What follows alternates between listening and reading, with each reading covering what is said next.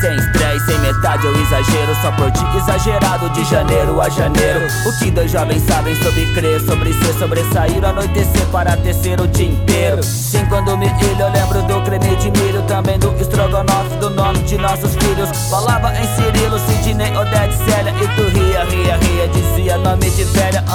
Você lua, eu luz solar, você nu, eu no seu lar. Só sua pele, seu colar, seu olhar, suas caras, toda sua, minha tara. Nas suas águas a deriva, toda viva te devora e a memória eu te devolvo. Bem leve como um sopro, meio seguro, eu já lhe digo que nem sofro. Tanta história crucifica, tanta dor eu sacrifico, mas o que a noite tira, o dia entrega em dobro. Foi da hora, foi louco, aprendi a não prender, nem mentir. Eu vi que, era isso mesmo, eu até tentei de novo, pô. Se não me engano faz um ano e pouco, mas eu explodo, eu fico sozinho, pô. Essas e outras que eu digo. Amor, Cartola, de Razão.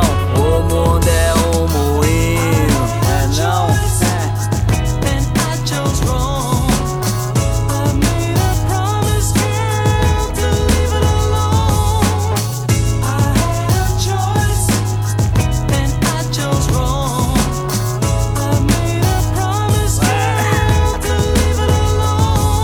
Impressionar alguém, impressiona a tua mina. Carta café da manhã pra levantar autoestima. Lembra o quanto ela é linda e o quanto tu ama ela. Lembra que o teu amor é mais real que os de novela. Inspiração pra livre, é filme pra curtir na tela. É programa de domingo, sabadão, curtir a velha. É você se pegar rindo, pensando no jeito dela. Quando tu perceber ter passado uma era a lá. Sweet Lorraine vai ser eu e a minha bela. Shakespeare vai ser pouco mais louco que a Cinderela.